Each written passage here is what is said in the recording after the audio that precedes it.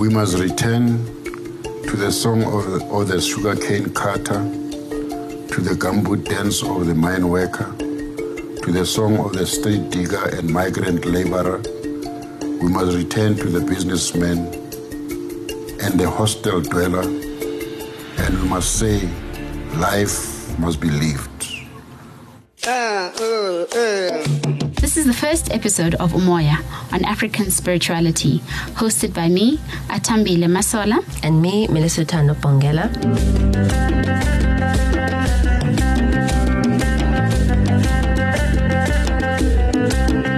The whole concept of the show is about reigniting and understanding African spirituality in the 21st century. We seek to walk this journey with young and elderly people alike, where we become a nexus whereby Singabandu we can inquire together. We've identified people from different fields to talk about how spirituality feeds into their daily lives, be they musicians, healers, teachers, scientists, artists, and activists. To set the tone for the series, our first guest is South Africa's poet laureate, the author, freedom fighter, cultural worker, and healer, Ntate Mongane Wally Serote. The conversation took place at Freedom Park, where we broached the subject of national healing.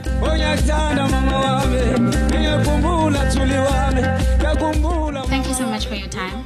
We really appreciate it.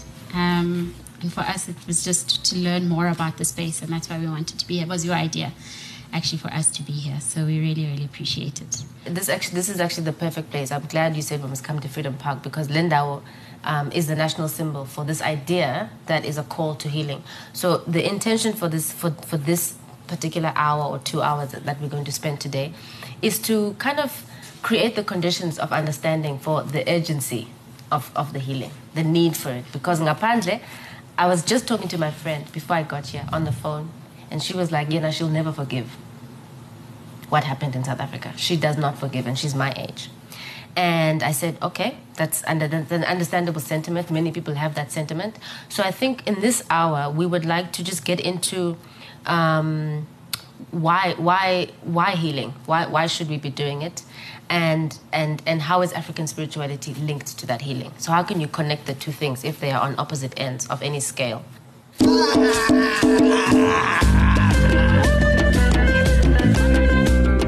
We usually start the conversations with a very simple question, which is, tell us about your name and how you got your name.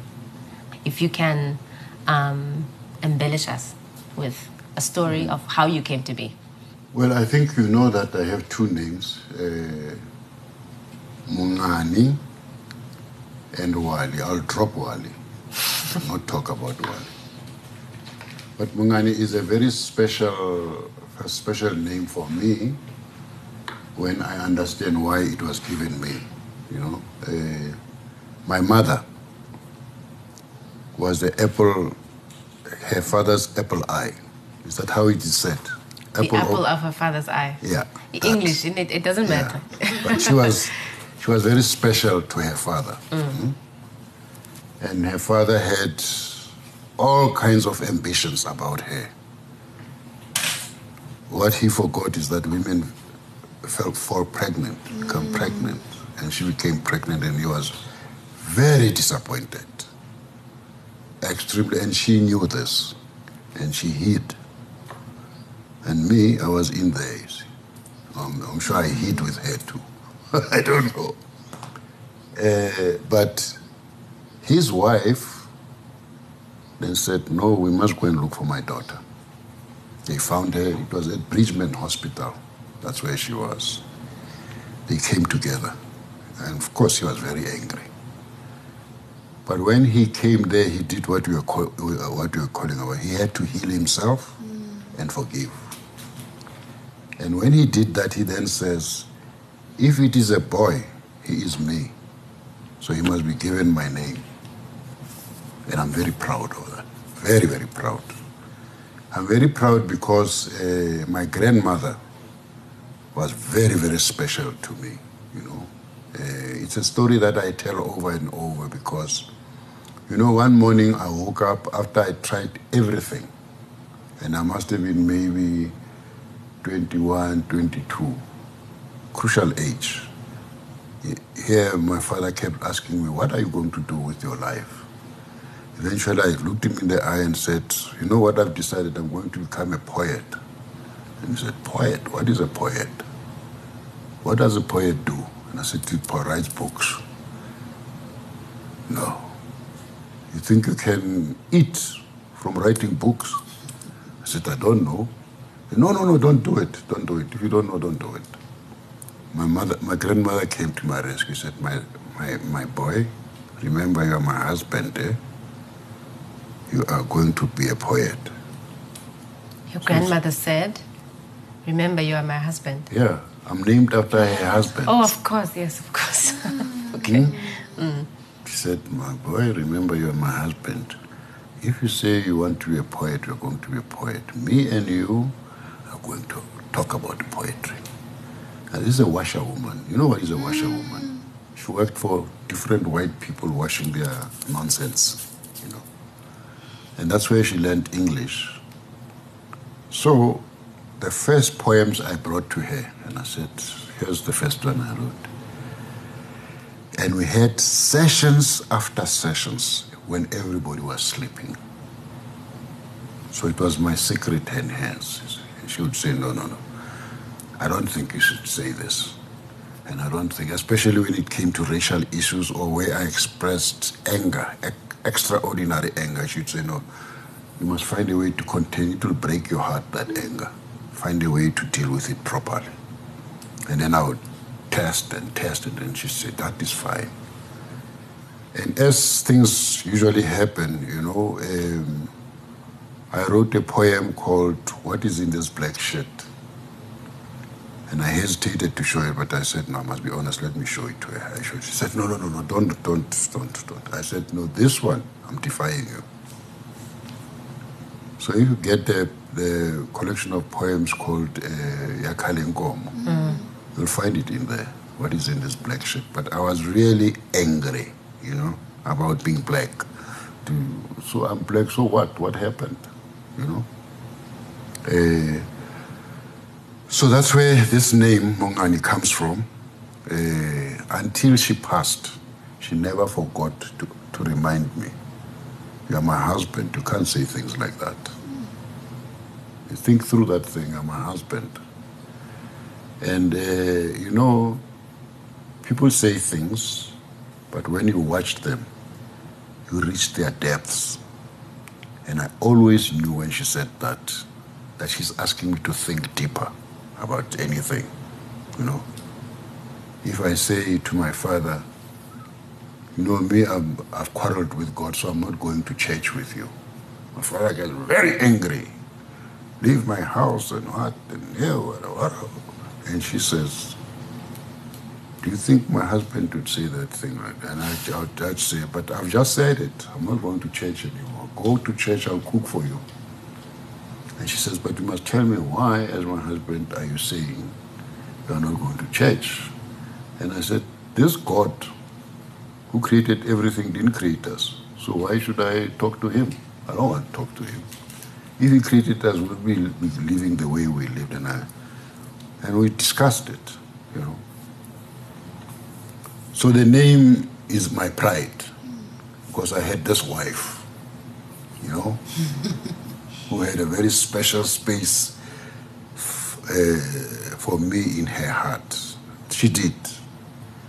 She's the first one who taught me about spirituality. But she told me it's a secret. You know, she said, I'm going to tell you a serious secret. This form is nonsense. The issue is in you. I was too young to know and wild to know. And she showed me, I'm not going to tell you what she showed me, how to do it. And she showed me and I did it and I said, this is nonsense. Much later, when I was in my late 50s, I remembered. She taught me this thing. And that thing has become part of me. What she taught me about spirituality. Pursue this thing. And the only way she explained it to me, she said, it's extremely important for you to know who you are. Find out who you are. I know you are my husband, but find out who are you. Once you know that, my beloved, she used to also call me my beloved, it's over, it's all right. Live your life. Now I've found out that it's a long journey towards that. It's a very long journey. So you are right to ask, what is your name? Because you're asking me, who are you? So I've told you who I am. To this wisdom of your grandmother and the wisdom of these grandmothers that they lived with in the most brutal system, we imagine Tina Singabantwa what it was like because we were not alive then.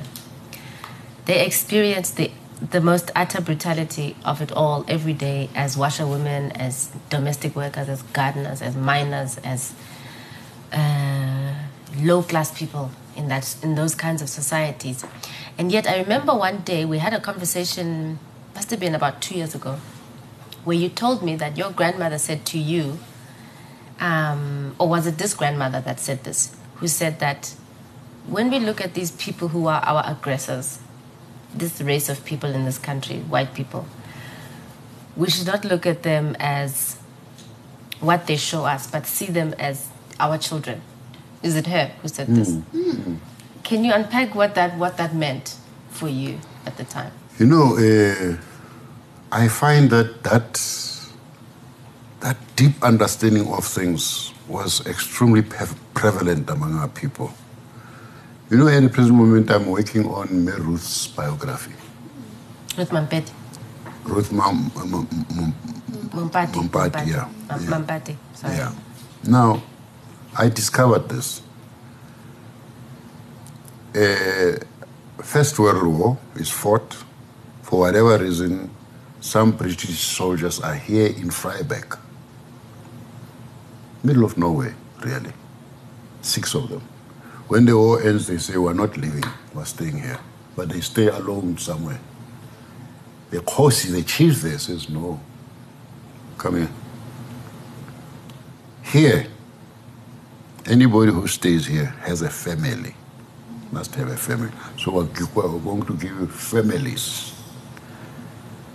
And they allocated families to them. And they say, because we must know who you are and why you are who you are.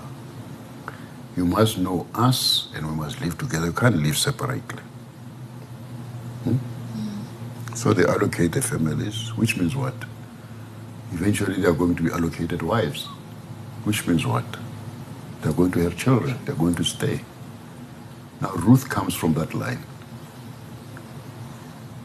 Her grandfather is Scottish.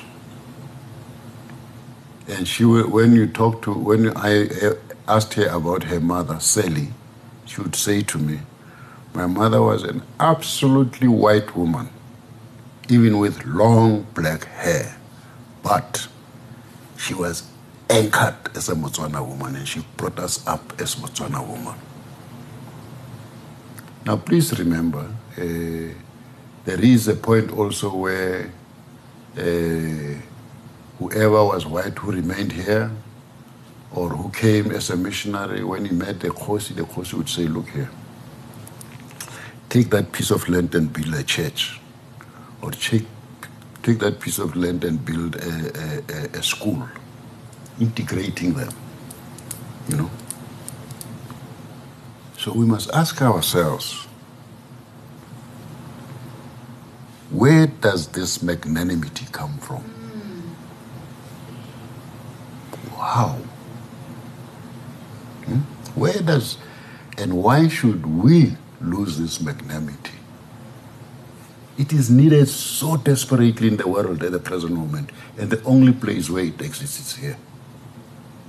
I must not exaggerate, but maybe it exists in bulk here.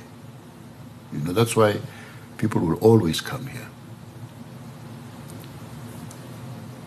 Now I'm saying, it would seem, I mean, I don't know if there is, now we have translated, umuntu ngumuntu ngabantu, we've translated and said a human being is a human being.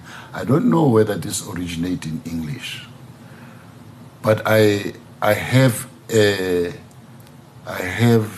sense when I say it in any of the African language. I have its depth, you know, and I always want to remind myself I must never violate this. I must find a way, no matter what happened, I must find a way to understand it every day deeply and find a way to exercise it, you know. At the same time, I understand. You must remember, you see, if you walk around here in Freedom Park and go to the first wall of names, you will find the story of the Khoisan. And you can see how scanty the story is. You see, that's because somebody had taken a decision, we must obliterate these people. Yet, if you go to Kapo there, you know, you'll find in Khoisan language, which we've translated into English, a dream is not a dream until it is a dream of the community. I mean, you know, this is one of the oldest language. It is so advanced in conceptualization of humanity. I can't see how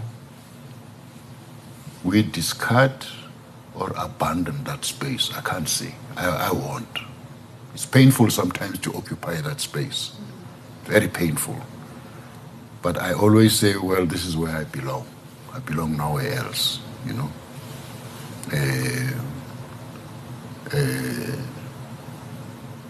And hopefully, I don't know when, but hopefully one day, it will emancipate the human race, hopefully.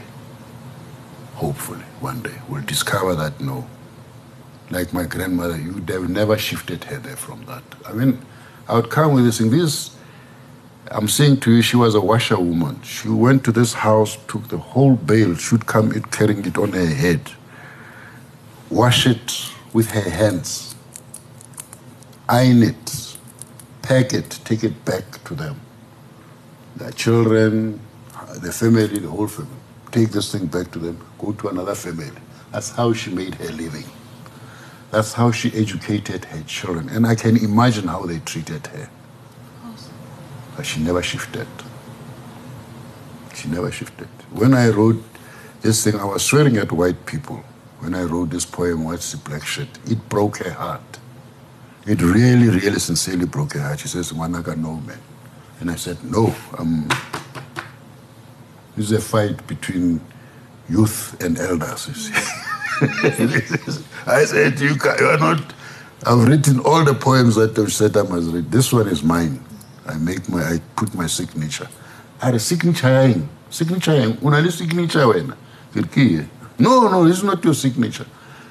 Please, even and leave these other poems because you've done good. And I said, no, it goes in. And it went. And I gave her the book, and the first thing that she checked was, is it there? And she found it. Her heart broke. And she said, Holukile manaka.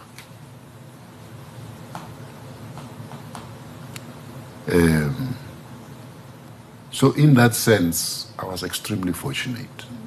I mean, look, I'm an elder man now, and I still remember her very passionately, you know, very, very passionately. I remember her. But I think what we wanted to reach is the space where we are now, magnanimity. Let's find it within us. And when I say that, I'm not saying one day don't carry a gun and fight. I'm not saying that. I'm not saying that. But even as we do that, we're not going to lose this. You know, we'll do it precisely because we're magnanimous. You know?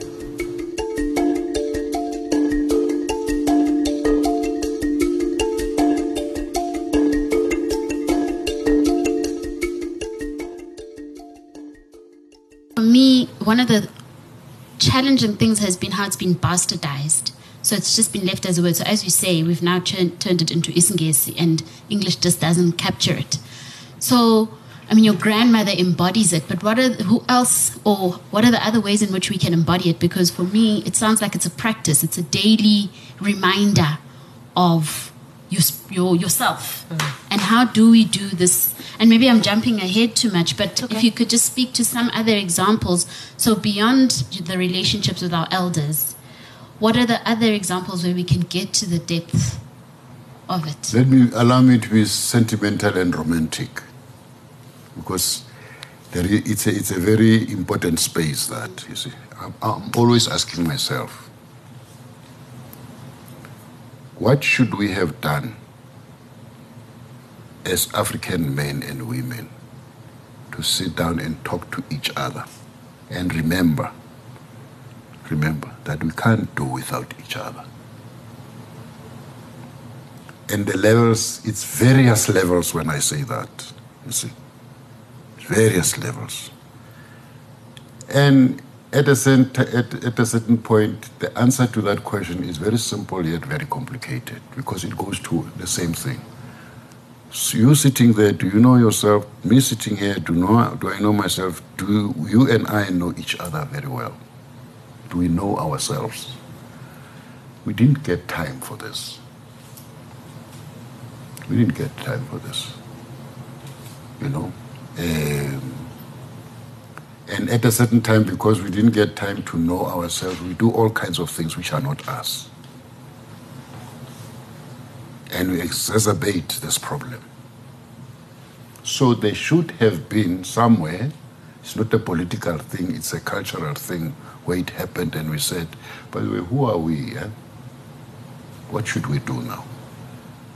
And I'm saying this knowing also that the answer is there. The elders worked it out completely. But we despise it. We despise what they worked it out, what they work out. You know, it's there, the answer is there. Let's go back a bit and look, search. Some of it will discard, some of it will become creative with it, innovate it, so that it works well, you know. But if there are a people who engineered social issues, it's our people, very well, you know. And it's for us to be curious and go and look for it. Because when we find it, it will talk to us. You see? The elders are still here. Let's go and talk to them. You know? There's somebody who usually tells me about the question of lobola. You know? If you listen to how we interpret it, it pains you when you know what it is about. When a man and a woman get married and they have children, there is a possibility that now and then there will be a problem between them. And the children must not be impacted about this. So the children can cross. If this is the woman, the children can go to the brother of this woman and be his children. That's why about Malome. It's female. Malome is female. And that's why about Tatuba or Rakadi. The children can cross and go to their mother, their other mother. Look at this. This person always repeats this thing. What is it that we should do to tell our people that don't rubbish this thing, improve it? Because it was well thought out about what? Not this present, which is these two people, but the future of the children. The children must always have love. What do they do after that?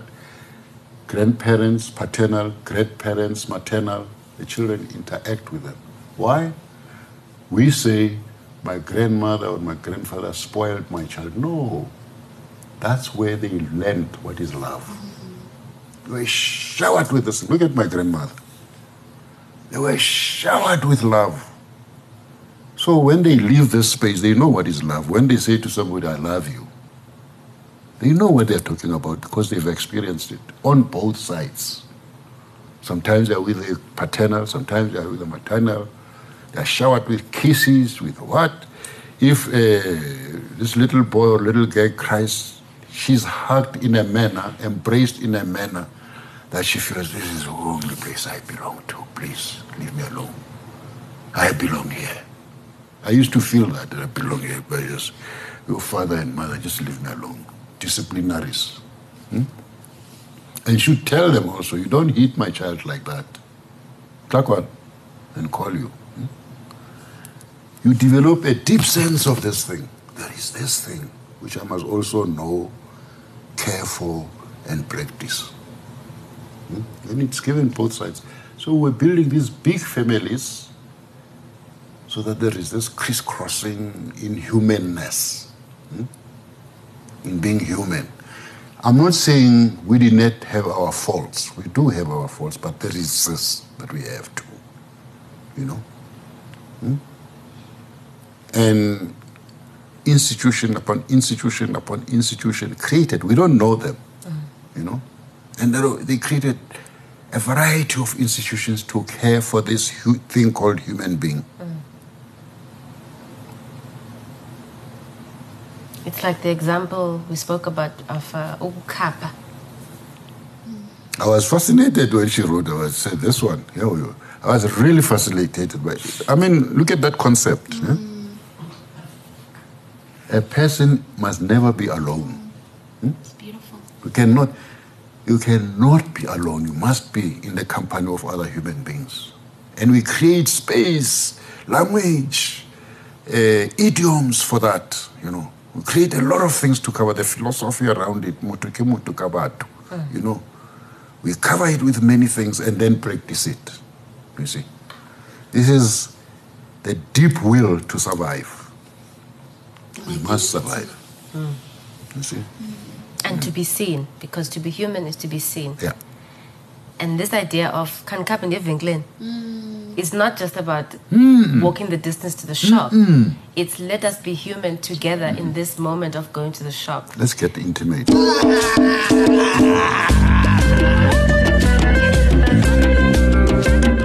You're listening to the first episode of Umoya on African spirituality.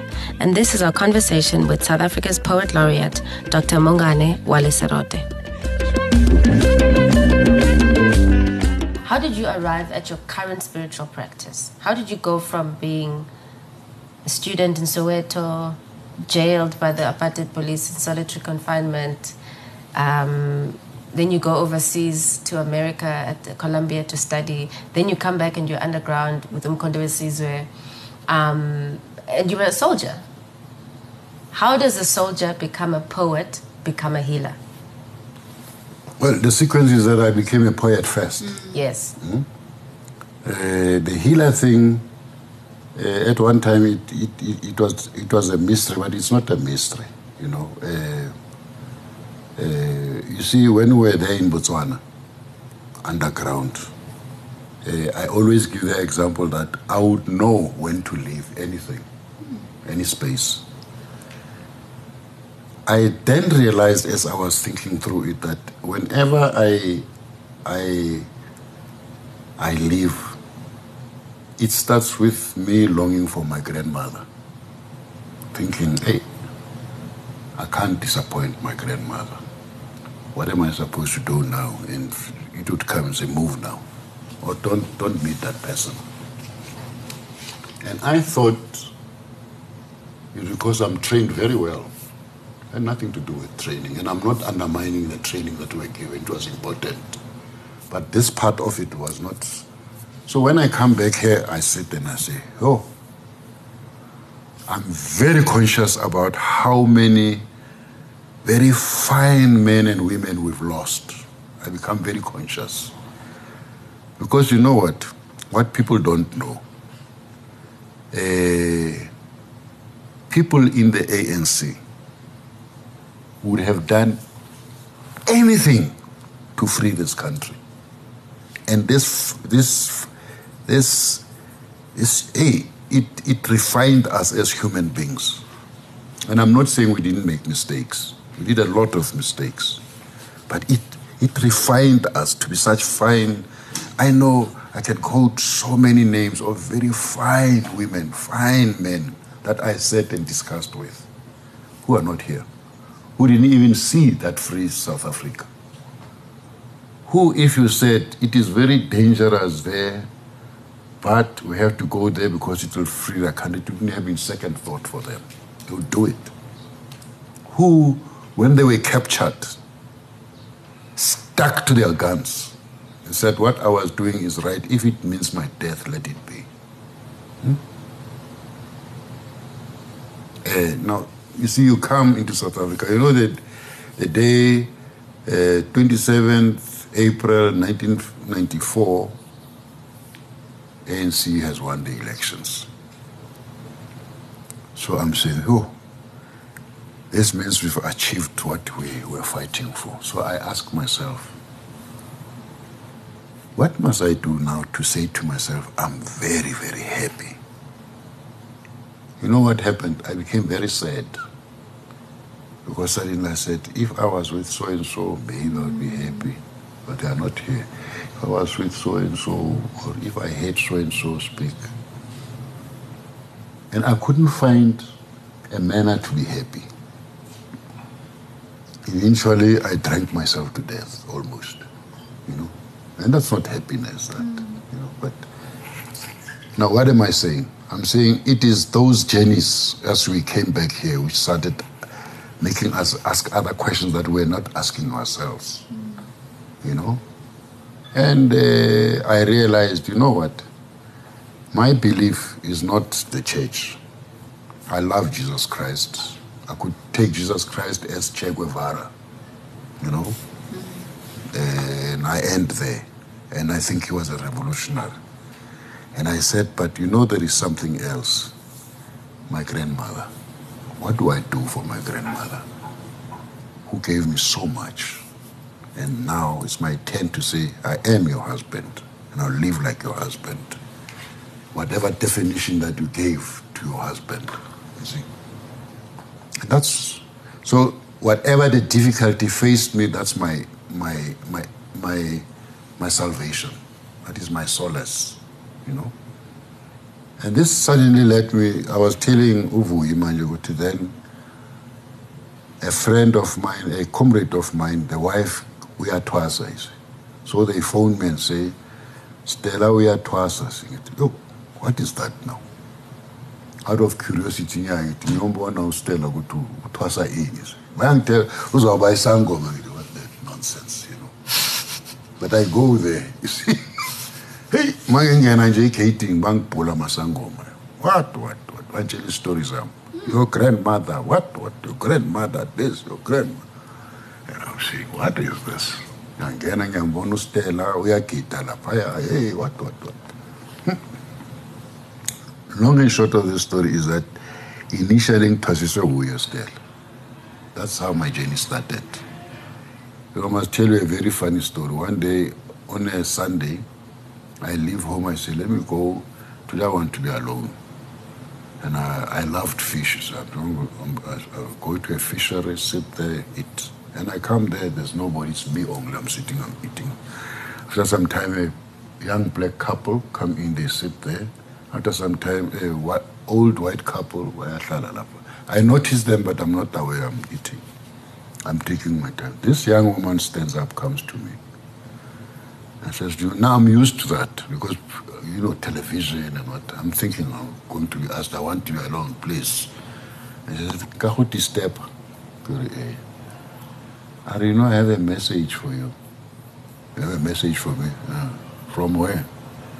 From my ancestors. Oh.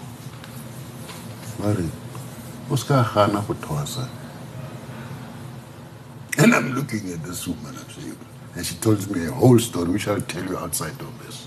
Tell me a whole story about herself. She goes, she sits down, and I'm saying, hey.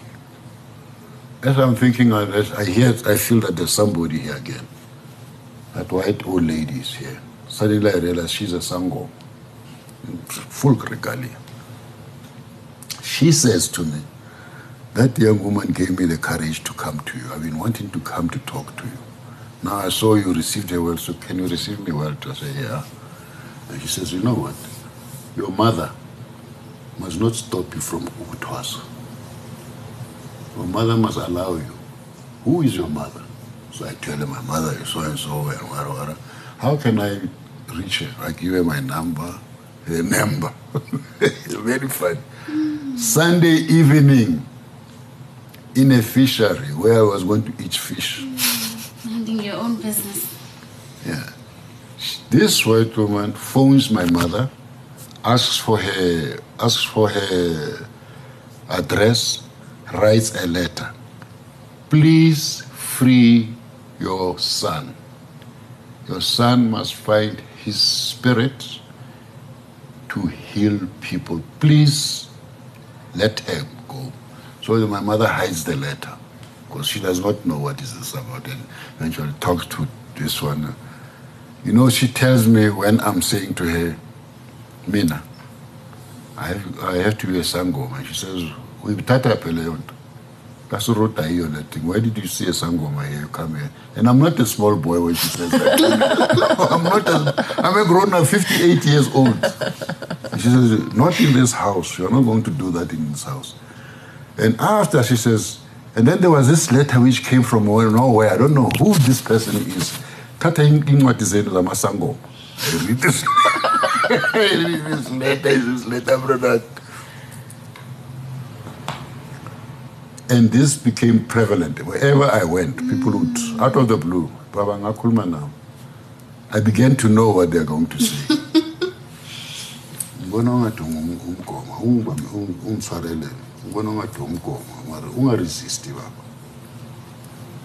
Strangers. Strangers. Now, I'm a stranger in Ubungoma in this sense. I did not get ill. I hear people saying, I don't know what they're talking about. I was being initiated by people that I don't know, you know, putting me into this position. Since that time, and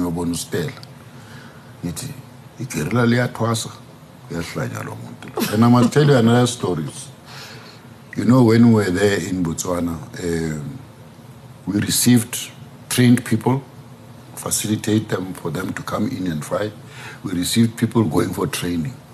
On this particular day, there's a group which must facilitate for them to go into the country.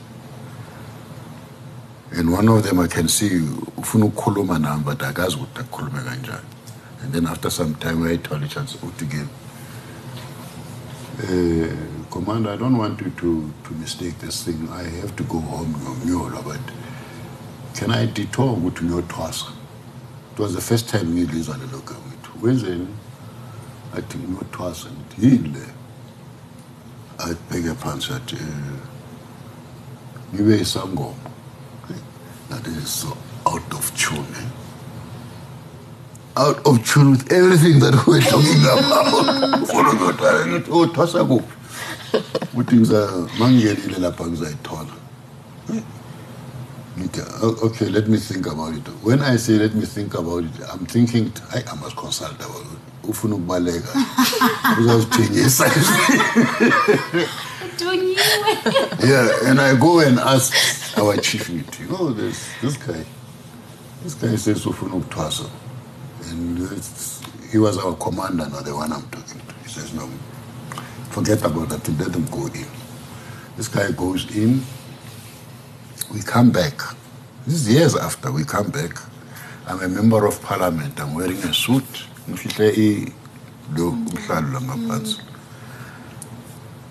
Puma from a parliament. Here's this guy. His VIP protection unit. For you. Hey, mfowethu kunjani? Ngithe kushapha kunjani? Athi hey Twasa at last. What do you think this is? But what is this? It nami ngithwasile mfowethu. Benifuna ukungivimba ngingathi nani nifuna ukuthwasa. Yeah. So what do you do? What do you do with these things happening like this? You know? So that's a journey of Twasa. It has lots of other stories, but that's how it happened. How does that journey lead you to do the work here at Freedom Park and the knowledge and the experiences that you've had in terms of leading you to do this work? Because here it feels like you became a custodian of a process and a spiritual process that South Africa had to go through. This healing. So as a healer, you end up then being a custodian for national healing. The only way I can explain that is to say I came to understand in spirituality, there's nothing like coincidence. Things happen per plan outside of us. You know, on this particular day, in the same I finished everything that I was supposed to do, and it's the day when I'm going to leave. I don't know why that man always said we must leave at 2 in the morning. But we were waiting for 2 in the morning so that we get in the car, drive. They are bringing me back. Me and I, because you see, I would discuss news now. We were sitting under the tree. We used to sit under the tree. I was the only privileged like that. We wouldn't you know, and would listen to the news, and an announcement happens on the radio. President Mbeki has released Serote from Parliament because he's assigning him to go and build Freedom Park.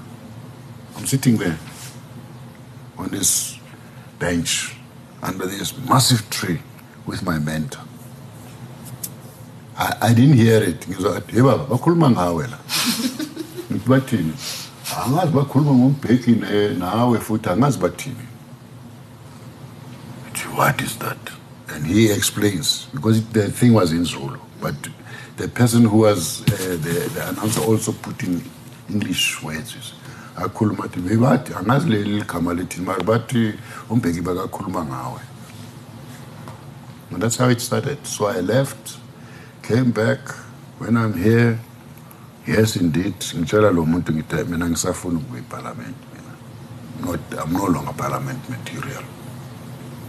I don't know, I must do something else, but I don't want to. But okay, they put me in the board of Freedom Park. I became a member of the board. So I come. Our chairperson was Joe Mudise.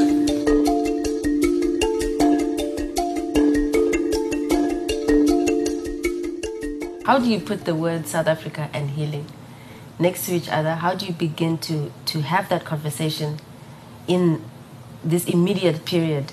And again, this question of this magnanimity, what's the rationale behind it for somebody who doesn't understand that we should be magnanimous and we should have this Ubuntu driving us? What's the rationale behind including people who don't want to be included, and throwing a party and keep inviting people and they don't show up to that party? And in fact, why don't you focus on the crime statistics and fix the potholes rather than do projects like renaming streets and making symbols like Freedom Park? What do you say to that? You know, up to now, before you asked that question, we said nothing political. My beginning of answering you, I'll say this. Besides my grandmother, the only place where I feel I was thoroughly educated is the ANC. No other. There are universities, there are what? No, I was not educated there. When I was recruited into the ANC by a very beautiful woman, Joyce Sikakan, who I loved. I thought I was going to. I thought I was going to get married, but to her, but she didn't think I'm married. I'm a marriage material. Township boy, rough edges, you know. She's a writer, yeah. But she recruited me into the ANC, and I remember the first time when after she said to me, "Create your underground structure," and I selected my people. And they came, and the first thing that they started talking about was non-racialism. I said, don't talk shit, you know. Non-racialism. How do you, and you know, it was my experience. I said to her, how do you non-racial an Afrikaner ticket examiner in a train. Because those were racist, you see. And I saw how they treated my great-grandmother, like piece of rubbish. You want me to talk? I used to fight in these meetings about, I don't want to be non-racial. I want to kill all the white people, that's all. You know, even now, I would die for non-racialism. I will die for non-racialism. I lived 18 years in exile, absolutely certain that this is the right decision, which I still take as the right decision now. And you've heard how I spoke about magnanimity and where I think it comes from. So it's a deep foundation for me, you know, very deep. If people say, the last thing that I have, which is my life, I'm prepared to extinguish it for this, it's a very serious matter. It's a very, very serious matter. Especially if, as we were saying this, the racists were hunting us down. And they would put us down if they found us, precisely because we believed in non-racialism. They would put us down. And nobody can take that from me anymore. It's over. Why? Because I understand also what my grandmother was saying. I mean, I've described her. She was a poor woman. Very poor. Working very hard. Very hard. For what? I must educate my children and free them. And that's the thing that she wanted to give me. You are my husband. Here's what I'm giving you. And then I get into politics. I can't see the relationship.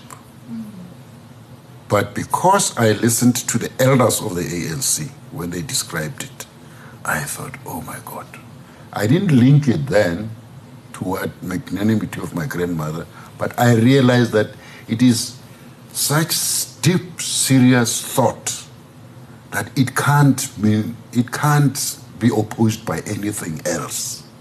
You know, the fact that people must live together. Otherwise, if we don't live together, well, what will happen? What will happen if we don't live together? Because the other side was saying we're not going to live together. And we saw what happened because of that. So what should we affiliate to? And I mean, we discussed it. I never discussed it in this hard political way, but I know I am influenced by the politics of the ANC in what I do. They are part and parcel of me. There's no other place where I could have been educated except there. I went into university and I sat there and I thought, hey, no man, please man. Even now when I go to university, I still say the same thing. I felt very close to the young people when they said hashtag roads must fall. I wish we could have sat down and really opened it up and talked about it and understood what it meant, because the instinct was correct, you know. How after that they interpret it is a different matter, but the instinct was very, very correct, because it is a magnanimous instinct that they had. We can't, what we're saying here, we can't be educated as anything else but Africans, and then we'll understand the world, we'll interact with the world. That's what they were saying, you see, and it's correct, it's correct. But we should also understand that part of that is this non-racialism. Part of that is this non-sexism that we talk about. Part of that is this democracy that we talk about. What is it? Let's demystify that now. And I always say, my duty is to make those three things walk the streets, walk in the squatter areas, jive there, you know. And if there's anything that my writing must achieve, it's that.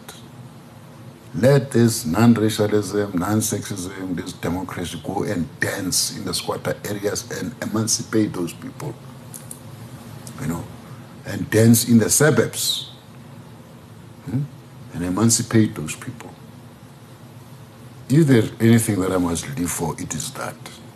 And it was also something that if I had to die for it, I'd have died for it.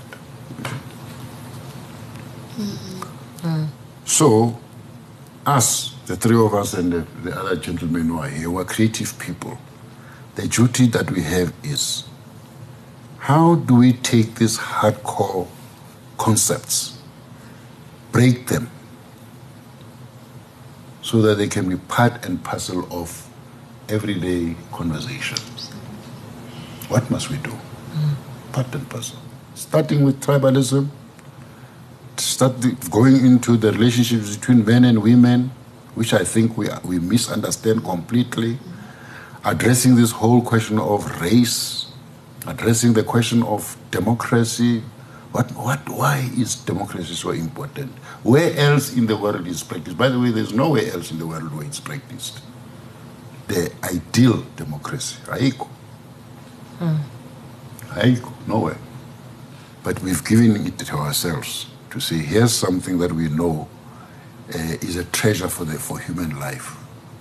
You see, we've taken it as South Africans. And look, when we took it, how the world loved us.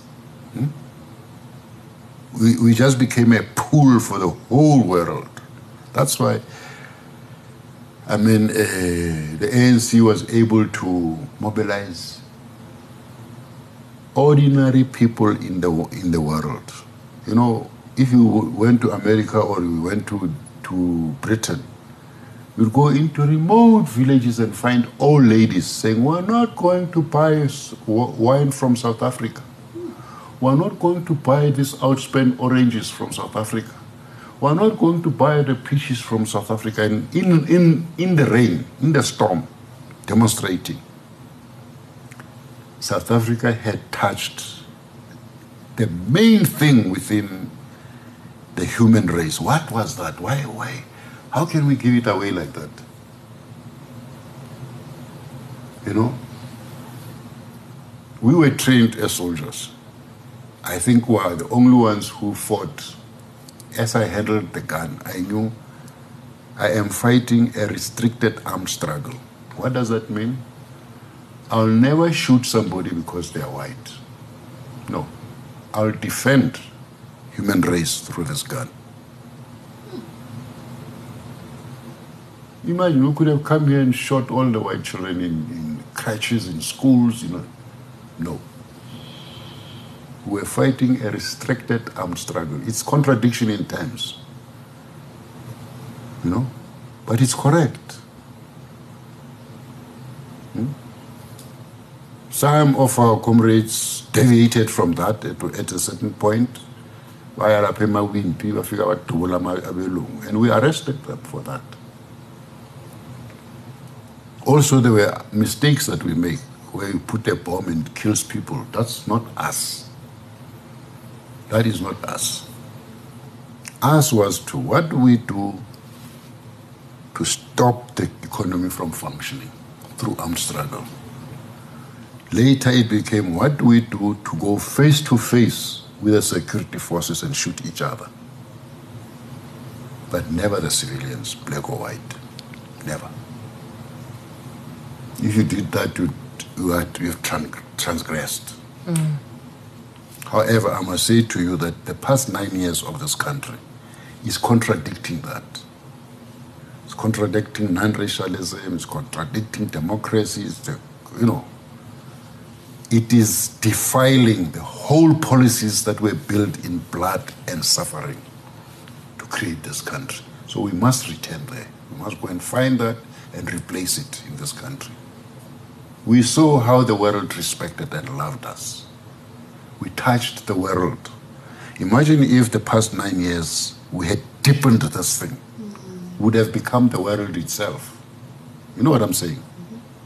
Because people would feel the pull toward a human reality, you know? They responded. Our constitution is the most respected in the world, loved. People emulated the manner in which we negotiated the foundation for creating a nation is studied by everybody in the world who is in conflict. The leaders who participate in those discussions are called every day. come and assist us to, like now in the Congo. There's a potential of a war there. They've come here in South Africa and said, come help us solve this thing. We don't want to go to war again. There's a problem in Venezuela now. I will not be surprised if our people are approached. Come and assist us to resolve this thing. We are friends with the people who had this magnanimity in the world. Our country had an affinity with magnanimous people in the world, you know, to the extent that they did extraordinary things to ensure that this thing becomes a success. And they were white people.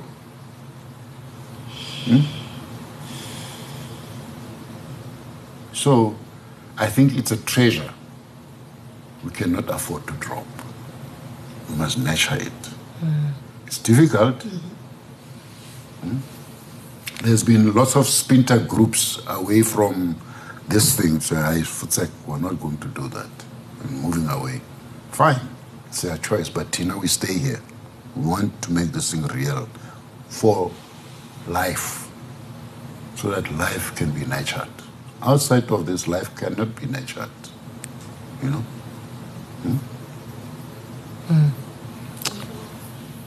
Yeesh. Yeah. I think perhaps it starts with asking the right questions. I think a lot of how we make sense of the realities around us is by asking the right questions or asking big questions.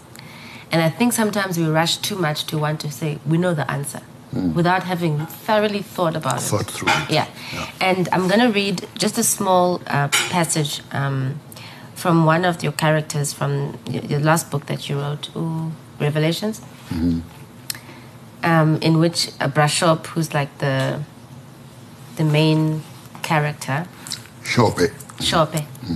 And they're busy discussing South Africa's transition from democracy, from apartheid to democracy.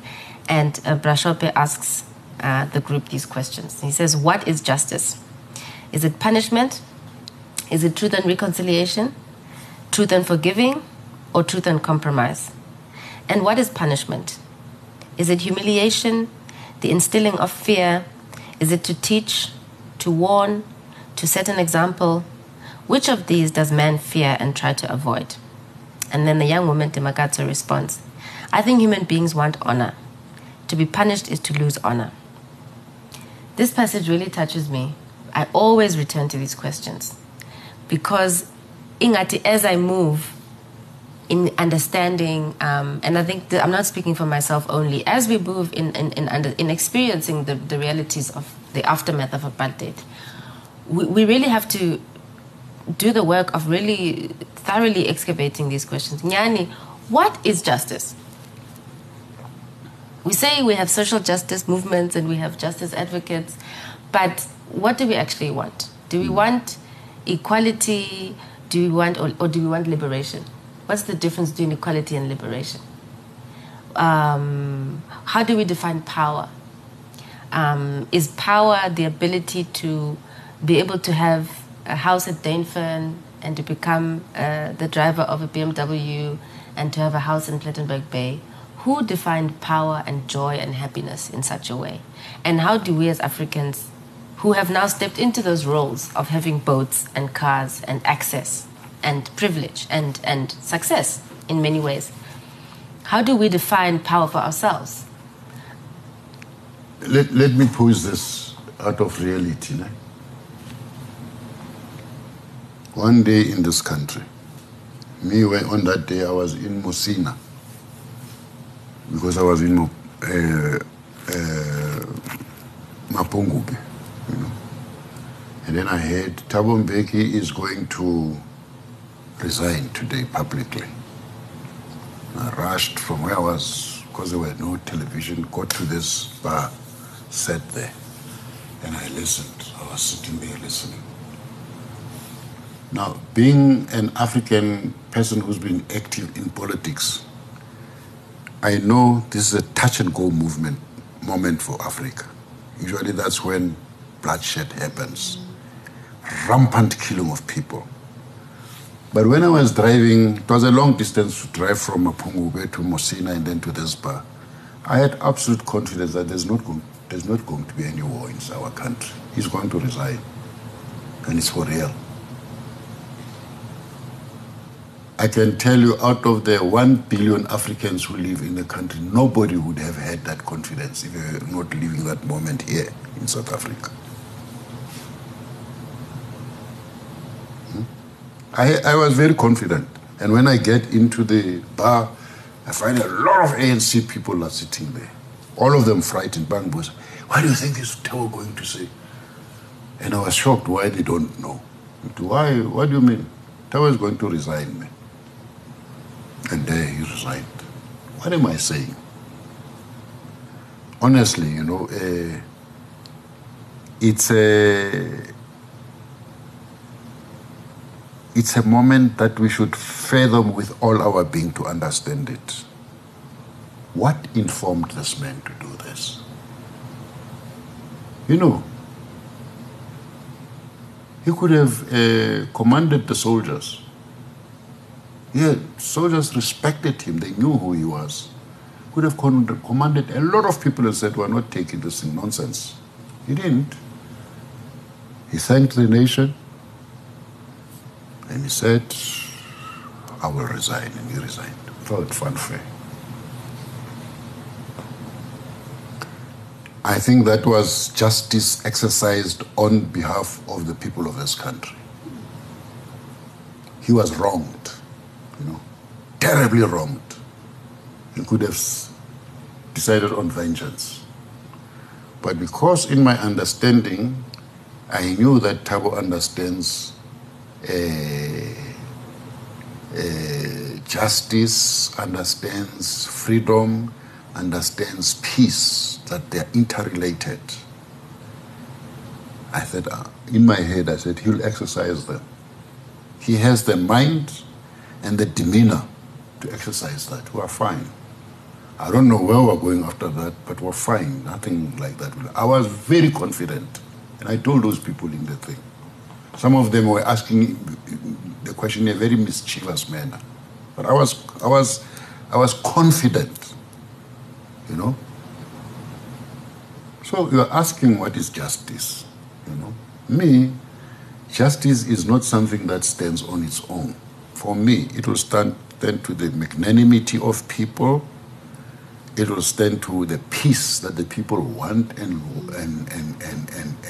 always love and desire. So when we execute justice, these are the 2 points which must control. How are we going to protect freedom? How are we going to protect peace of our people? Now, peace is what? As with everything, there are contradictions in everything. There is negativity, there is positivity in peace. It's to know which one at what time do you protect and defend. Same, freedom. You know, I can exercise freedom by saying, I'm free to do what I want with them. But if you understand that there are 2 sides in it, positive and negative, and I must find a way to balance the 2 at all times, in this freedom, in this justice, in this peace. At the end, the issue is, has what we're doing protected and defend life or not? That's the major thing. But none of these things exist independently. They interrelate at all times. Judge sitting there sentencing somebody must remember, you know, this person may come out that side full of vengeance. What do we do to say you're wronged? This is what we do with that. But because we understand that you will come out again, we give you a chance. What must we do? How do we balance these things? But justice must promote peace. Peace must interrelate with justice. Peace must interrelate with freedom. Justice must interrelate with peace, with freedom. Those things must consistently be looked at and inform us how we handle anything. You know, there is a prevalent view in our country that men wronged women at the present moment. What must we do now? The manner in which we handle that either will secure a peaceful country in the future or will destroy the country. The choice is ours to deal with it properly. We must find a way to deal with it properly and say, well, I'm not going to dictate how we should do it, but I'm saying it is very important for us to be so objective when we deal with that matter. Look backwards, look now, look into the future and say, if these three things were still to exist side by side, peace, freedom, justice, how do we execute this? Which is facing this difficult problem that is facing us. What should we do?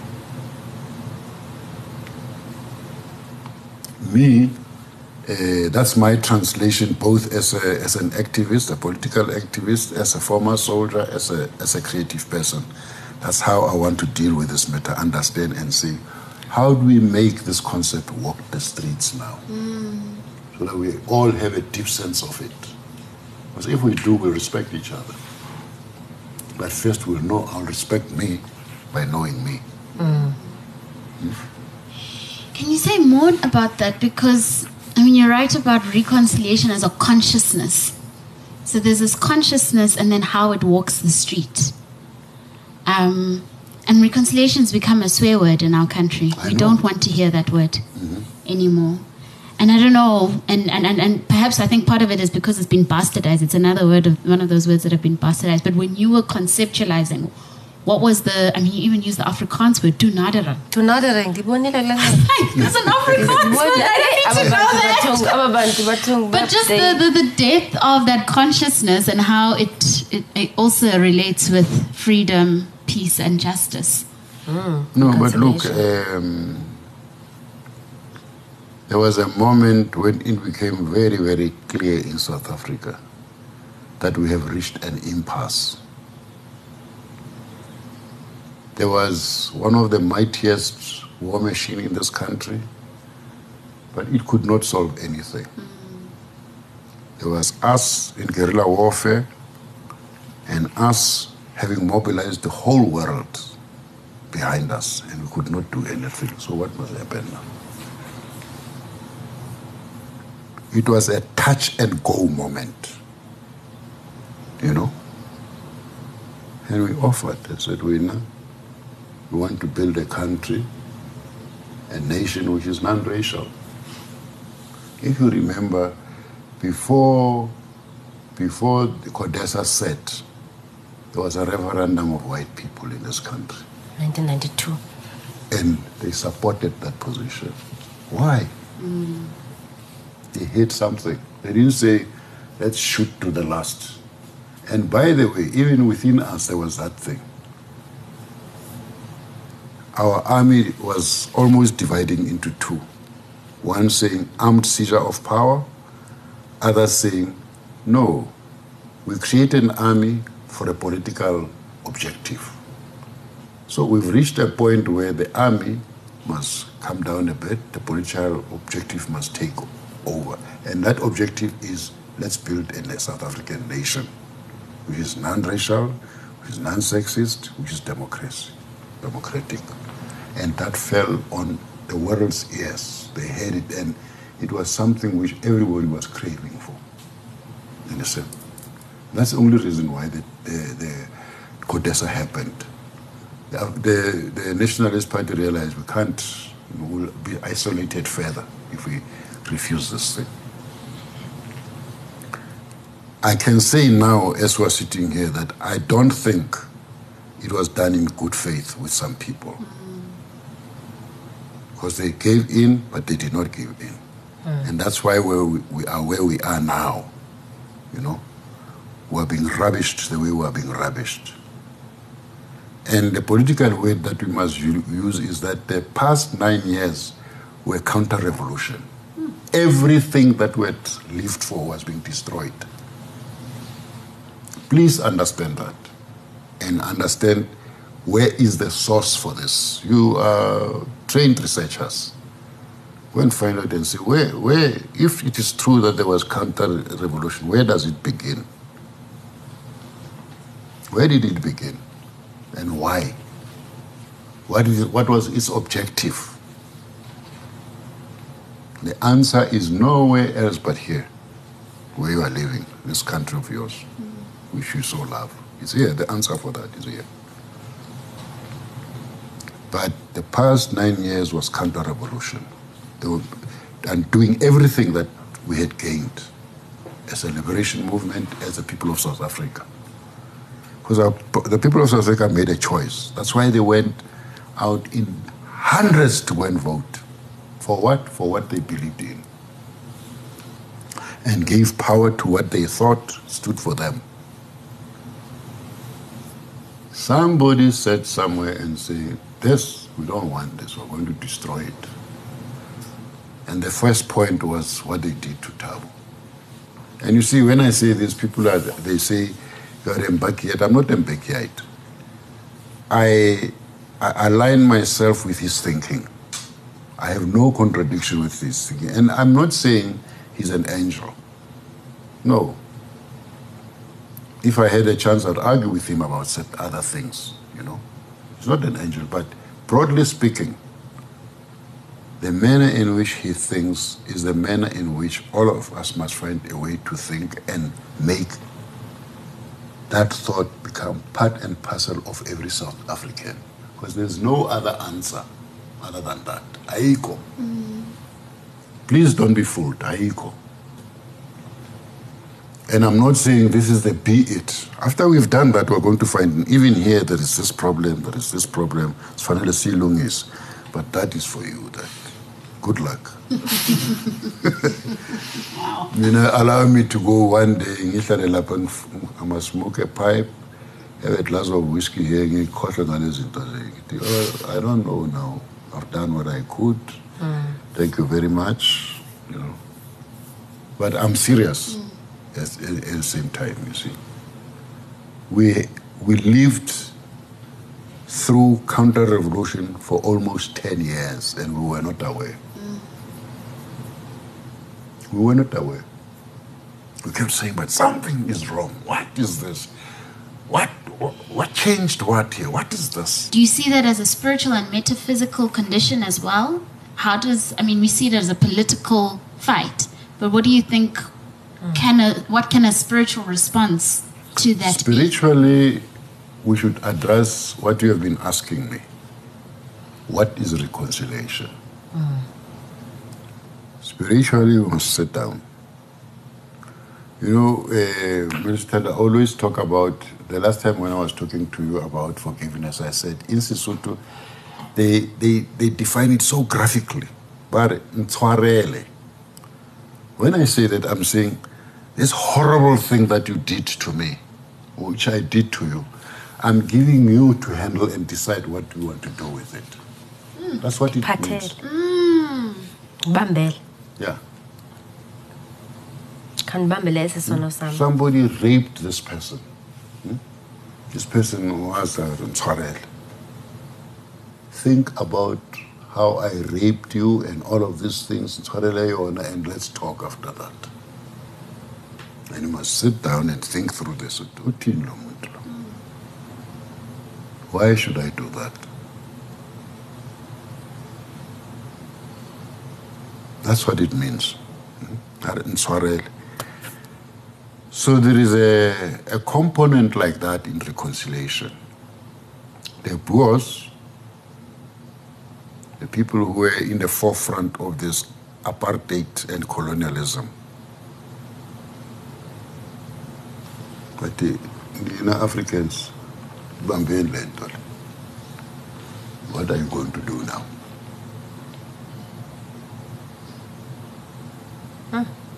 So we should sit down and say, well, let's think through it. What happened actually? In other words, if we were going to resolve this thing, what needs to be corrected for ourselves and for the future? What needs to be corrected?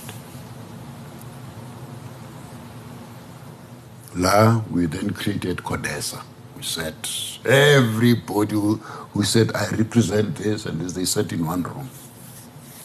Was a pula islung, but consensus of consensus.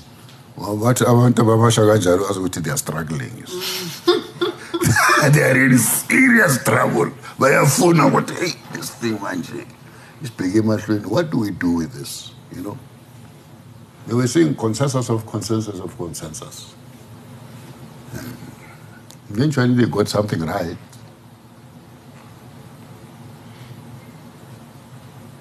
And the nation created its symbol, Matumativa.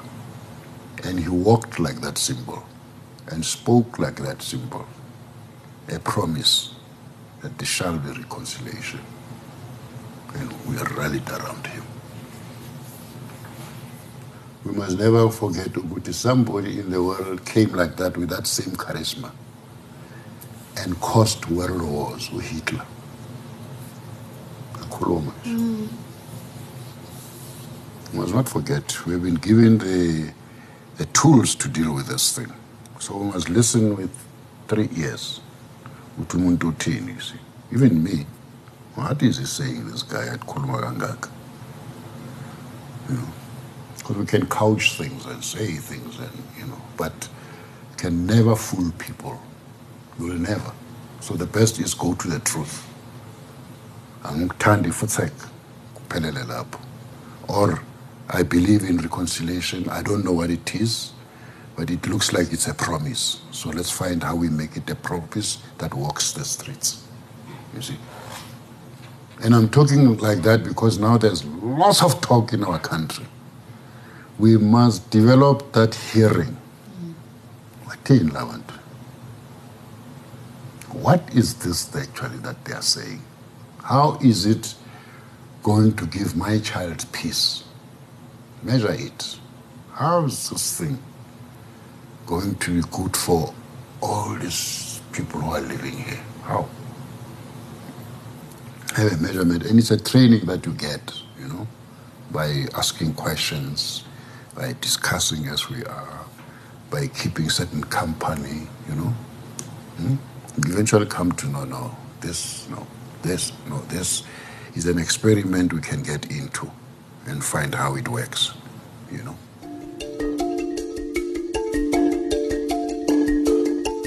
You're listening to Umoya on African spirituality, and this is a conversation that we had with Ntate Mongane Wally Serote.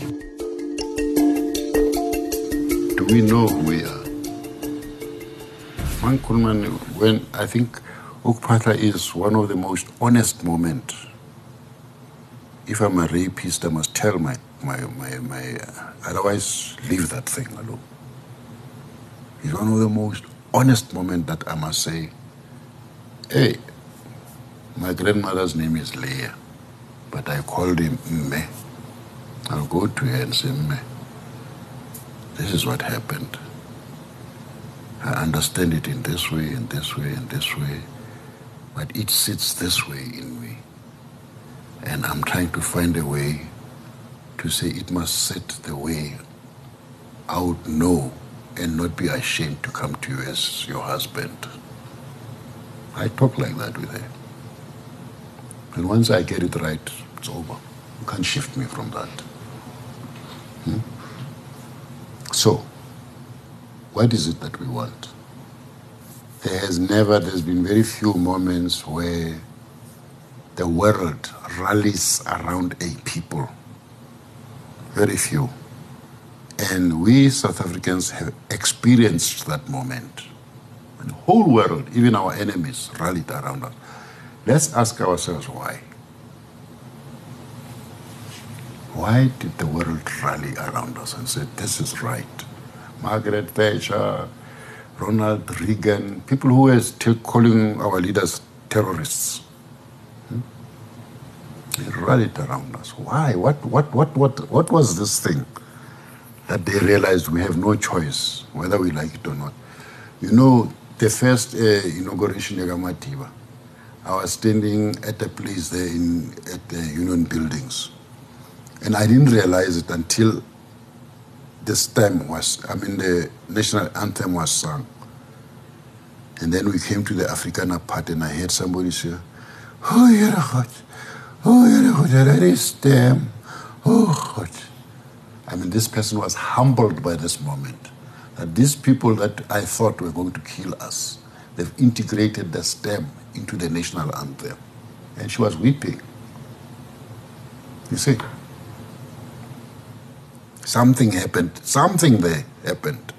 And I looked at her and we looked at each other. She was, you know. What is it that we did right? It's there. And that thing is in you, is in her, it's in me. It's there. Let's touch it once more and say, this is where we're going back to. This is what we want. Ikona and ENZ cities, we did it. It's not a mystery. We did it. You know? We should discuss it, find it, recreate it, bring it back among us, and this time and say to it, which means when it vanished, it didn't walk the streets. It remained somewhere, someplace. It didn't walk the streets. Now, our commitment is that this thing,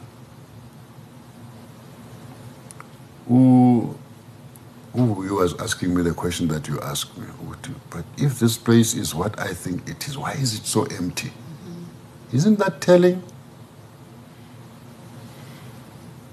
You would come here, you would not have space to walk.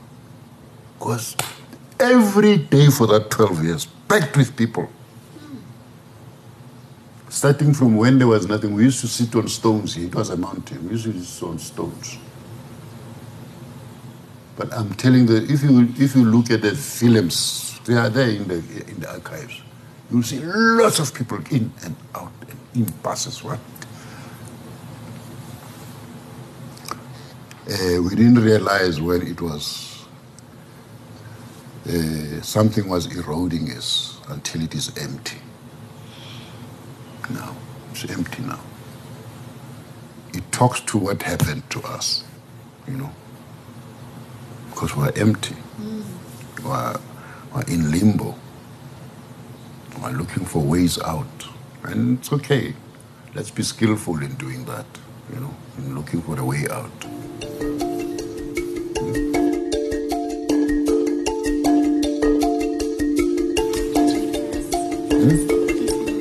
But you know, I haven't read in a long time, eh? Oh, it would be such a treat. Hey. Let me read this part. I don't know where it will take us. I won't read it for long. I just picked it up now. Shall I read? We must return to the song of the sugarcane carter, to the gumboot dance of the mine worker, to the song of the street digger and migrant laborer. We must return to the businessman and the hostel dweller, and we must say, life must be lived. We cannot and shall not return later. Later will be too late. We must return now. We want to drink, eat, and know. We want to return to life in the land of our birth, the land of the mango and the land of the pineapple, in the land of the banana, of the red and white grape. We want to return there, to this land of large and chains of mountains, this land of hillocks, in this land of the sea and the fish and the shark, in the land of the mealie meal, in the land of the mealie stalk, the land of the diamond and gold.